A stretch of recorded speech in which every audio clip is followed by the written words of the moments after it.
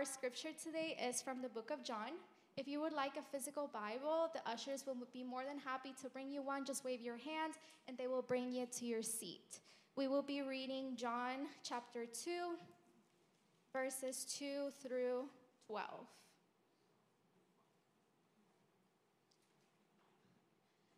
On the third day, a wedding took place at Cana in Galilee. Jesus' mother was there, and Jesus and his disciples had also been invited to the wedding. When the wine was gone, Jesus' mother said to him, "They have no more wine." "Woman, why do you involve me?" Jesus replied. "My hour has not yet come." His mother said to the servants, "Do whatever he tells you." Nearby stood 6 stone water jars, the kind they used by Jews for ceremonial washing, each holding from 20 to 30 gallons. Jesus said to the servants, "Fill the jars with water," so they filled them to the brim. Then he told them, "Now draw some out and take it to the master of the banquet." They did so. And the master of the banquet tasted the water that had been turned into wine. He did not realize what it had come from, though the servants who had drawn the water knew. Then he called the bridegroom aside and said, "Everyone brings out the choice wine first, and then the cheaper wine after, and the guests have had too much to drink. But you have served the best till now." What Jesus did here in Cana of Galilee was the first of signs through which he revealed his glory, and his disciples believed in him. After this, he went down to Capernaum with his mother and brothers and his disciples. There they stayed for a few days. Thank you so much, Daniela. Hey, happy Super Bowl Sunday to you. It's fun that our team's actually, well, I say our team. Yeah, I can say that, right? I know this is such a transient area. That might not always be the case. And what's awesome about this is this Super Bowl has a little bit of everything, something in it for everybody. You got Taylor Swift involved too, so. And you can never go wrong with guacamole. So hope it's a fun afternoon. Hope our team prevails. I'm not biased. Yes, I am. Good to be in God's Word with you today. Studying this text this week, I was reminded of how when our son, Caleb, was in kindergarten, so just 5 years old, Cindy and I decided it was time for him to begin to officially contribute to the family. So we gave him a chore, complete with a $1 a week allowance.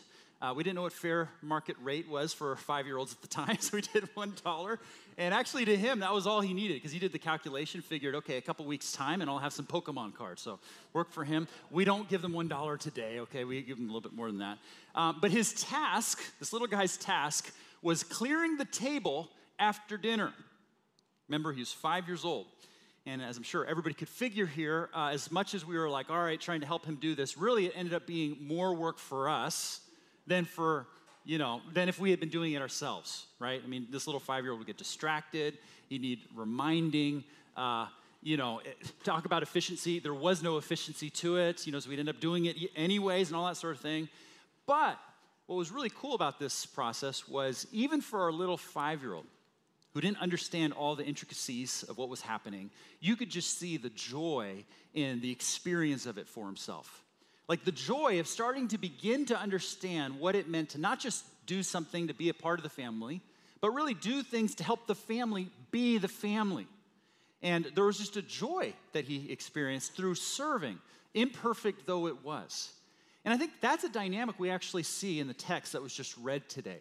We come to the very famous account of Jesus turning water into wine at the wedding at Cana, a story that I have loved to turn to on occasion at weddings because of all the obvious reasons. There's just so many wonderful things you could say about God's love for a wedding couple on their wedding day, because Jesus decided to do his first miracle to make these guys' wedding just a little bit more fun.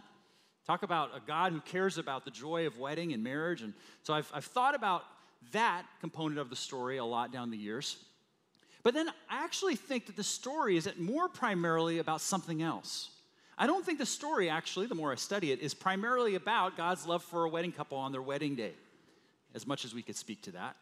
I actually think the story is primarily about some characters in it who, if you read it really quickly, you could almost just completely miss. I'm talking about the unnamed servants who got to be a part of the miracle.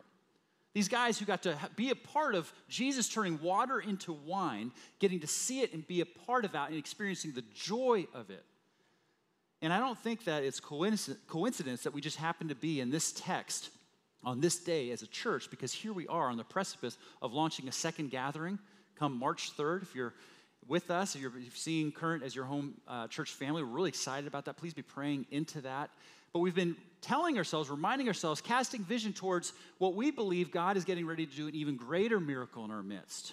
I don't say that lightly. Of course, the Lord only knows. But we've been seeing God do a miracle in our midst as a church in terms of life change, people coming to faith, and all the rest of it. And here we are on the precipice where we're prayerfully expectant that God is getting ready to do an even greater work, perhaps, in helping make room for even more people to hear about the love of God through Christ. And a way that that happens is if we get to be a part of the miracle. That's what we're inviting ourselves into. So I don't see a coincidence as the story kind of leans in on that thought. High-level thought, it seems to me from this text, is when it comes to serving is something God wants not from you, but for you. If I could put it in another cheesy way, serving is not something we have to do. It's something we get to do. And if you don't buy that, or you think I'm just being a pastor trying to twist your arm to get you to serve, fine. Don't take my word for it. I don't care. Last thing I want to do is create a culture here at Current that's about obligation and guilt and all that sort of thing. But I think what we'll see in this text, and by the way, many other texts like it, is that serving is something God wants for you, not just from you. So let's pray, and then we'll jump in and consider this together. Father, thank you so much for this wonderful day that we get to be here together as a church body, worshiping you. It's such a joy. It's something we can so easily take for granted, but we just want to stop with this first hour or the first day of the week and once again sing your praises. And thank you for your goodnesses and kindnesses to us individually, as families, and as a church family. And Father, thank you so much for all the servants in this room, of which there are many, whom you have been using to do a miracle in the Silicon Valley. It just blows us away that you've just been so graciously allowing us to be a part of something that's so clearly of you. Father, would you do even greater things into the future, and would you help us look to be a part of it? That's our desire. That's our hope. Father, as we turn now to your word and consider these things, I pray that you'd give us each your spirit to understand what it is you have in front of us. It's in Christ's name we pray. Amen. All right, so our text starts out with Jesus and his disciples being invited to a wedding. And that's really, whoa, you guys got dark. All right. We start out with Jesus being invited to a wedding. And that's important to kind of highlight here for a second, because last week we talked about how we are the light of the world. If you're here, remember, first week, we got into the series, starting in the book of John. We're talking about how Jesus is the light of the world. Second half of the first chapter, we saw how we are, as followers of his, light of the world. And we talked about the importance of being invested in community and relationships. Well, here's evidence of Jesus doing just that. He and his disciples were so embedded in the community, so invested in community and relationships, that they were invited to weddings. They didn't just sequester themselves off in some holy huddle. You know what I mean? They were invited to weddings. Well, at this wedding, the wine ran out. And that was a big deal. Okay, some of you here today, that'd be a big deal today. It would be a massive deal back then. 2,000 years ago, it was an occasion for social disaster. That these were small town villages where everybody knew everybody. These wedding feasts were often in that day in society. The tradition was to celebrate them for about a week's length of time, and the wine kind of helped with the festivities. But because everybody knew everybody, remember, it's not like, hundreds of thousands of people like in a city today. It's like everybody knew everybody. Because that was the case, it's like, man, if they didn't deliver on the wine or they ran out or something like that, they were on the verge, this couple, of being that couple. You know what I mean? The wedding almost certainly would have been the talk of the town for years, just on its own. But now, if they had run out of wedding beforehand, you better believe what the talk of the town would have been. What's more is almost certainly, so this culture back then was very superstitious in their thinking. There's no way, there's no place that the Bible teaches such things. It was just the culture at the time. But a lot of people back then would have equated the wine running out at their wedding as, oh my goodness, this must mean God is not happy with you, with these people. Like, his joy is not on this wedding. His joy is not on this marriage. I mean, it's worth noting that Jesus would quickly dispel that superstition, but that was what everybody was feeling at the time, let alone the bride and groom. When the wine ran out, well, Mary, for her part, was feeling all of this. right? Just feeling the potential shame, impending shame coming, the embarrassment that the couple was going to have to face, not only on during their wedding feast, but also in the community, in their lives. And Mary is feeling all these things, turns to Jesus and says, hey, can you handle this? It's kind of amazing that Mary did that because, Jesus has not, up until this point, revealed anything about his divinity. And now, Mary had been there when the angel gave the prophecy about his birth. Mary had been there during Jesus' younger years, clearly seeing that this was no child of equal to another. She had other kids herself, and Jesus was just, no doubt, just standing out and just in terms of his sinlessness and all that sort of thing. But here she is feeling all that. And she turns to Jesus and says, hey, you need to do something about it. And Jesus responds, woman, why are you involving me? Now, it's worth mentioning. It needs to be said. I actually tip my hat to the translators here because they're trying to faithfully translate what the word actually was back then for us to have today, even though it's not the way our English ears would hear it differently than how Jesus intended. Are you tracking with me? So Jesus was not using a term of disrespect when he's like, woman, what are you talking about? This is not some Samuel L. Jackson voiceover. Woman, where's my super suit? You know what I mean? He was saying, it was a term of great respect. It is noteworthy to kind of say he was starting to distance himself from earthly relationships. That's noteworthy. But he says, in a term of great respect, he says, why are you involving me? My hour has not yet come. And we're told here that he listens to his mama. He goes ahead and does what mama. He certainly also prays because we're told later, Jesus emphasized many, many times later on that he only ever did something in conjunction with the Father, his heavenly Father telling him to do it. So he almost certainly prayed and worked it through and decided, okay, this is a good thing to do. And then we pick up in verses 6 and 7. It says, nearby stood 6 stone water jars, the kind used by Jews for ceremonial washing, each holding from 20 to 30 gallons. Jesus said to the servants, fill the jars with water. So they filled them to the brim. Okay, so now as we're thinking about this thought, serving is something God wants not from you, but for you. Serving is something not we have to do, but we get to do. Here's the first thought we see from this story. Jesus deliberately chooses to include us in his work. Jesus deliberately chooses to include us in his work. Jesus was getting ready to do this miracle of miracles. It's a really fun one we always hype when we do pub trivias. Whenever we do pub trivia and our friends, our coworkers say, well, why, aren't you a church? Why are you doing a pub trivia? He's like, well, didn't Jesus turn water into wine? It's like this wonderful miracle Jesus is getting ready to do. He had the ability to do, but here's a question. Why didn't he just do it himself? You know what I mean? Like there were the water jugs, these 20 to 30 gallon water jugs. Why didn't he just go, hey, look that way real quick? You know what I'm saying? Like fill them with water or just straight up wine to begin with himself. Like, you know what I mean? Like why didn't he do it that way? Why instead did he include the servants to go, okay, hey, I want you to take, fill those jugs up to the brim. And when they came back, give them a little more instruction. Why did he do it that way? And lest we think that this is just a one-off dynamic that Jesus had with his disciples, he actually did this plenty of times in different ways. So for instance, in his very famous miracle of the multiplying of the loaves to feed the 5,000, Jesus did a very similar thing then. So at one point, Jesus was out with his disciples, and the crowds had taken a liking to him and just were following him, even to the point of him going across the Sea of Galilee to a very remote region. The crowd just went out, followed after him, to the point where the disciples were like, man, we can do the math here. This is a lot of people, thousands of people who are very hungry and are very far away from anywhere they can get food. We can't feed them, Jesus, they came to him and said at one point. And Jesus very tellingly said, you feed them. You give them something to eat. In fact, we're also given this detail.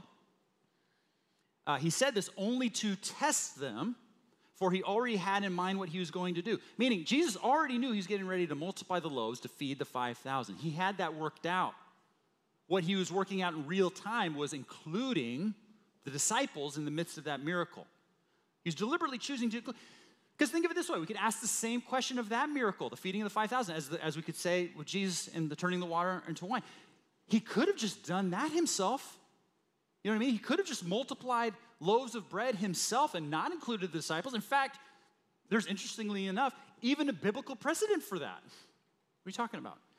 For those of you who've read the Bible and understand kind of biblical history, when the ancient Israelites were delivered out of Egypt and were traveling through the wilderness, ultimately into the promised land led by Moses, there was a time when the multitude themselves came to a place where they're such a remote region, they didn't have any food, and they were really nervous about. And what did God do for them then? He rained down bread that they called manna, right? So there's a biblical precedent for this. Jesus could have, coming back to the scene of feeding the 5,000, he could have said, all right, everybody sit down, let me rain manna down from heaven. That'd be kind of a cool little interaction, too. You could, like, drop some meta thoughts there, too. I'm God, I'm doing it the same way, but here I'm doing it in a different way. You know what I'm saying? Jesus didn't decide to do it that way. Instead, he's, like, working with the disciples on their faith. He's already got in his mind what he's going to do, and then he says, okay, go ahead, and I want you disciples to have them sit down in 50s and 100s, and then he deliberately, intentionally, purposefully includes the disciples in the passing out of the loaves. All this very intentional, all this very deliberate. Jesus deliberately chooses to include you and me in his work. Yeah, I'm reminded again of my son, whom we gave the little, clearing of the table chore to. I mean, he didn't have it all worked out, but what little he did work out, even in his imperfect way of carrying it out, he got to experience the joy of serving and being about the things that the family was being about. And frankly, as parents, we were excited for him in that as well, even though we were also going behind him and cleaning up. And there's just a joy, there's a privilege just on the surface of it, the honor of getting to be a part of God's work that he graciously allows us to be a part of. But, second thought, we have to be willing to do what he puts in front of us. That's also really clear in this text. God deliberately chooses to use us in his work, but we have to be willing to be a part of that.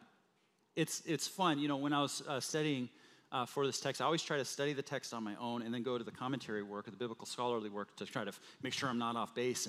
And when I got to the commentary work, every single Bible scholar I read, okay, this is rarely the case, every single one of them said, man, Mary's words here are words to live by. What are her words? Verse 5, saying to the servants about Jesus, do whatever he tells you.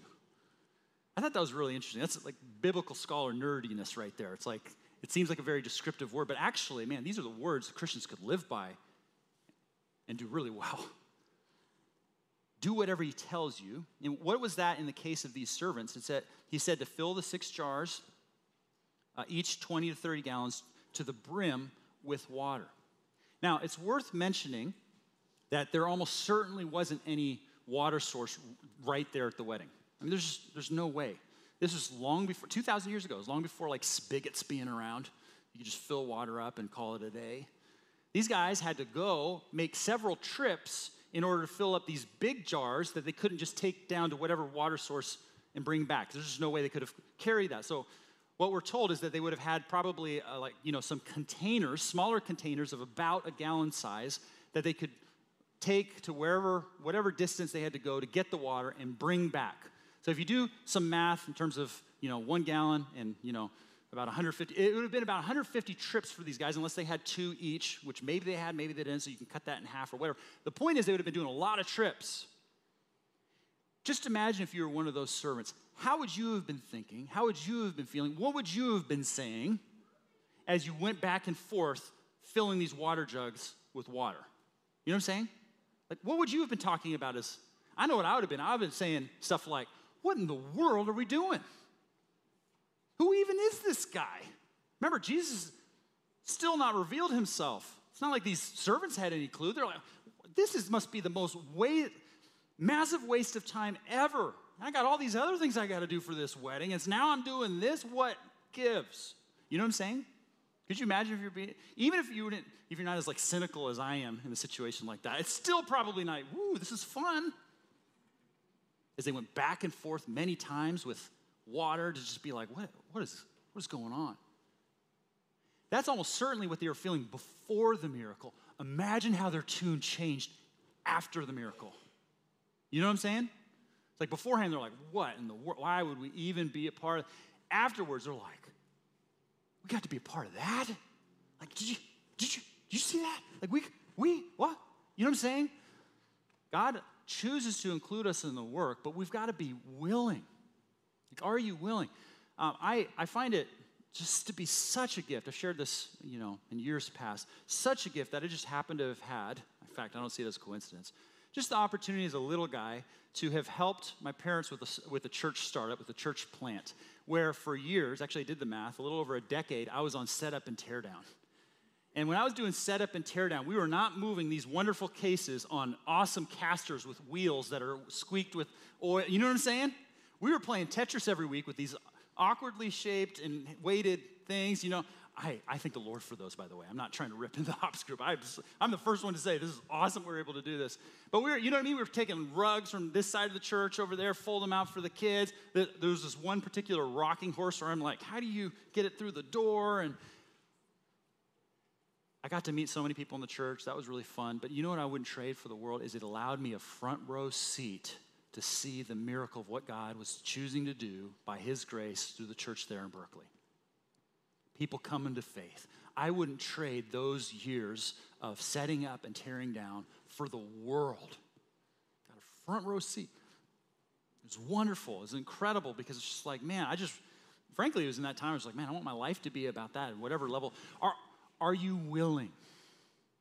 With whatever God puts before you, are you willing? At the, let me develop this real quickly. Because if you look at how Jesus went about doing this miracle, notice first what he uses and who he uses. What were the jugs that were, quote, nearby? Who were the servants who were willing, right? The servants could have been like, nah, I'm cool, bro. I'm not doing that. And they would have missed out, but they were there. They got to be a part of it. The question becomes, are we willing? At the risk of maybe embarrassing them a little bit, but also hopefully, more importantly, honoring them, this makes me think of one of our elders, Ed McDonald at this church. Ed and Michelle have been such tremendous gifts to the church here at Current that I can't even put words to it. They're such a gift. And early on, Ed was, before we even started meeting in a living room, he's a lawyer by trade. He was the one who helped us figure out how to incorporate as a nonprofit. Early on, we needed to establish accountability structures, which is kind of an interesting thing to kind of work out before you're actually meeting as a church. Like, how do you do that? Normally, churches that are established have elders and can, do ways of kind of working that out. We weren't even meeting, really. And even the people who were meeting were still getting to know. So it's like, okay, how do you figure that out? Well, he was one of our external elders, a kind of a provisional elder to help us kind of get up and running. And he was tremendously invaluable to us in that. Michelle and he, just tremendous gifts. Well, at one point, I'll never forget, Ed and Michelle came to Cindy and myself and said, hey, we feel led that God is calling us to be a part of the church, as in we want to come and be in the community. They're a couple cities away, and they've been just kind of commuting to help the church get up and going, and they have been a tremendous gift. If you know them, you know what I'm talking about. But there was this one time where I was coming out of a seminary class that Ed had just led. It was to seminary students about, legal issues in the church. I mean, even that is just a thought of like, man, he just has an incredible niche gift that he's able to bless the church body with. We were coming out of that thing. He caught me and pulled me aside in the parking lot. He said, Dave, we need to talk about something. I was okay. He said, Michelle and I are thrilled to come and be a part of the church in person, in community. We're really excited about that. But I need to let you know that also means I need to step down as an elder. And I already knew where he was going with this, but he kept going. He said, I can't come in, and as people are getting to know me, this little young fledgling church, oh, hi, who are you?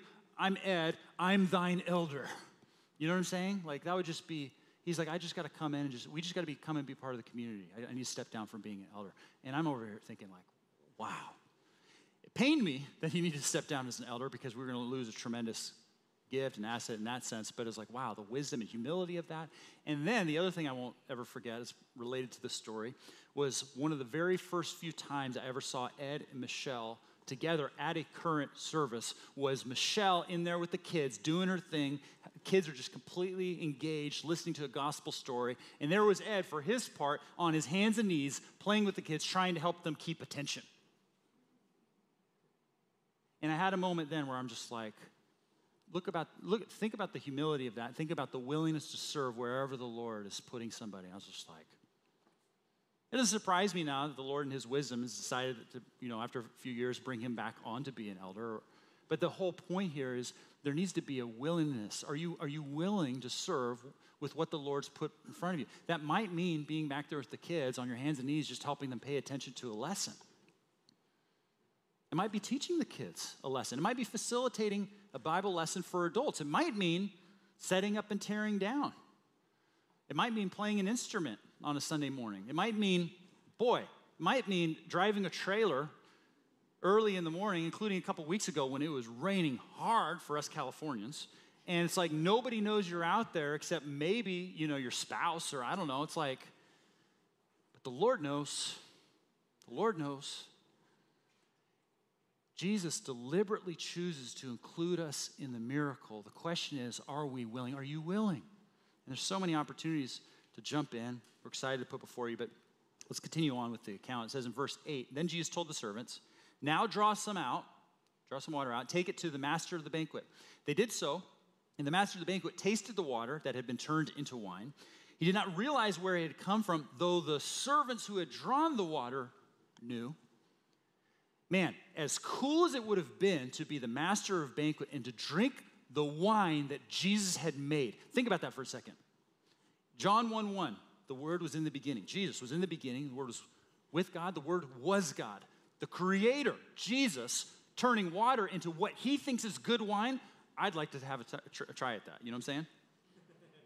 Could you imagine? And some of you guys are connoisseurs going up to Napa or whatever. It's like, what do you think the Creator thinks of as good wine? Okay, as cool as that thought is to consider what it would be like to be the master of banquet, I would pass that over and want nothing less than to be one of those unnamed servants. Because the servants knew, the servants got to see and be a part of the miracle. And that's really the whole point of this, is the servants, when we serve, we get to be a part of God's work. We get to be a part of the miracle. It's not the servants who did the miracle. They did not do the miracle. They did not bring anything sufficient in and of themselves to perform that miracle, just so we're absolutely clear, right? It was just their willing obedience to follow what Jesus put in front of them that they got to be a part of what God was doing. And Jesus knew that the joy of being part of the work would allow them to be a part of its blessing as well. It's just incredible to think about what God chooses to allow us to be a part of it. Was it glamorous work that these unnamed servants got to be a part of? Lugging the water back and forth? No, it wasn't glamorous, but you know what? They don't care. And you know what? For all eternity, they're not going to care. I wouldn't. For all eternity, be like, I got to be there. And you know what's actually crazier? Not that it can get crazier. It can get crazier. That's actually the smallest part of what these unnamed servants got to be a part of. The small part of the miracle was the turning of water into wine. There was so much more going on that actually God allowed them to be a part of. What are we talking about? Look at verse 11. What Jesus did here in Cana of Galilee was the first of the signs through which he revealed his glory, and his disciples believed in him. These are two reasons even greater than getting to be a part of just the miracle itself of the water being turned into wine. Number one, they got to see Jesus, got to be a part of Jesus revealing his glory as the Son of God. How did Jesus, the Son of God, reveal his glory? Was it by helping the lame walk? Was it by helping the blind see? Was it by walking on water himself? Was it by feeding the 5,000 or raising the dead to life? All of those would come out with a bang. How Jesus revealed his glory as the Son of God was making a wedding for an unnamed couple just a little bit more joy-filled. Think about that. Those of you guys who are in marketing, you know the acronym WIFM? Have you heard of that? It's an acronym that's been around in marketing for a number of decades. I'm not in marketing, so I'm getting ready to move into, forgive me if I don't get this quite right. But WIFM stands for what's in it for me, okay? And the whole idea behind this marketing is whenever you are trying to sell or market a product or service, you got to be asking what the customer is going to be asking, what's in it for me? Because if you can't answer that question about your service, your product that you're putting in front of them, they're not going to go for it. Does that make sense? You got to help them understand why it's worth their time, their energy, their money. What's in it for me? Because the reality is that's human nature. That's our culture. That's you and me. We're constantly living life with them. What's in it for me? Think about that. But Jesus, the Son of God, came into this world to reveal his glory, to show he didn't come asking what's in it for me, but what's in it for them. What's in it for others. I mean, we talked about earlier, for instance, how Jesus, multiplied the loaves to feed the 5,000. John doesn't cover it in his account, but the other gospel accounts talk about how Jesus in the wilderness, when Satan was tempting him, said, hey, you're really hungry. You should make some bread for yourself. And Jesus said, no, I'm not going to do that. Why not? Well, in great part because he didn't come to use his divine glory to just help himself, make his life more comfortable, his life more easy. And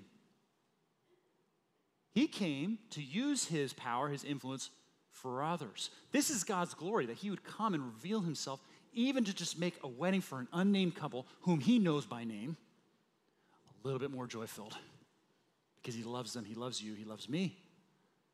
Jesus is constantly asking what's in it for them. That's his glory. That's the God we serve. We serve a serving God. To really emphasize the point, at one point Jesus says, for the Son of Man did not come to be served, but to serve and to give his life as a ransom. Think about that. Jesus is the Son of God. The Word who was in the beginning was with God, who was God, had every right to come in and say, you know what? You can just go ahead and serve me already. And to have been right about that. To have been just to say we should just fall on our knees and worship him because he's worthy. But he didn't come that way. He came what? Not to be served, but to serve. And not just to serve, lugging water around, although that's something, he washed people's feet. None of that even compares to what he ultimately came to do, and that was die on the cross for your sins and mine, to deal with the greatest need that we all have. What's in it for them? He thought about our greatest need, dealing with our sin that separated us from the love of God, our Father, in order to make a way for us to be in eternal relationship with him. And if you're here today and you've never chosen to follow him, or you're still trying to figure this out, that's what's known as the gospel, or literally the good news. Jesus came to do for you what you cannot do for yourself. He lived a sinless, perfect life and died to death in your place to offer forgiveness of sins, that if you receive him by faith and faith alone, you will receive a forever relationship with him. That's the gospel. Putting your faith in him for what he's done for you. You can receive him today. You can receive him in this very moment. Eternal life in him. By saying, Lord, I just receive what you've done for me on the cross, and I commit this day to try to follow you as best I can. And if that's you, I'd encourage you to make a little note of that on your connection card. Not that that's what saves you, but we'll see it, pray for you, come alongside you in whatever way you're comfortable with, resource you and the rest of it. But this is ultimately why Jesus doesn't see serving as something he wants from you, but something he wants for you. We get to follow in the steps of our God, who is a serving God. It's the joy of serving. God doesn't need us, but he chooses to include us for us. We get to be a part of it. And again, just to come back to it, I don't think it's a coincidence that we happen to be going through this text as we happen to be coming up to launching a second gathering on March 3rd. I mean, maybe that's coincidence. I have a hard time seeing that. The Lord is inviting you into the opportunity of jumping into what we humbly, prayerfully are expectant is a miracle getting ready to happen. I say that all with fear of God in me. Who knows? The Lord gets to choose. But for whatever gracious reason, he's been doing that. Week after week, he's been revealing his love through his Son, that he cares about others, wants us to care about others. He's been helping people believe in him, come to faith. He's been helping the servants get to see that they're a part of it. Week after week, it's like pinch me. And we want to include you in that. There's opportunity.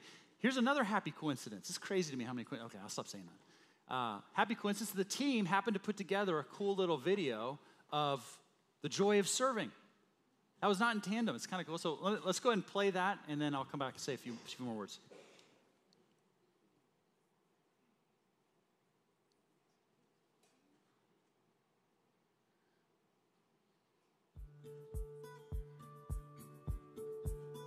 Life-giving, adorable, important, inviting, joyful, fun, creative, it's unpredictable, and it's cool. having fun and interacting with each other in the presence of God. Being able to play great music, not just for fun or because it feels good, but really for the Lord. It's for a higher purpose. Definitely getting to greet new people, and what's especially rewarding is seeing them come back in the following Sundays and really integrating into the church community. The wide variety of people that are on the team. I think as a young adult who is new to the church and new to the area, it's easy for me to kind of stay in my comfort zone and just be around people that I normally would be around. But Ops team has just a lot of people in a lot of stages of life, and so it was awesome to get to build friendships and relationships with these people, over the many months I've gotten to serve with them on Ops. When I first joined, I was immediately embraced, quite literally, by the kids, and it wasn't like I was new at all. I was just part of the family.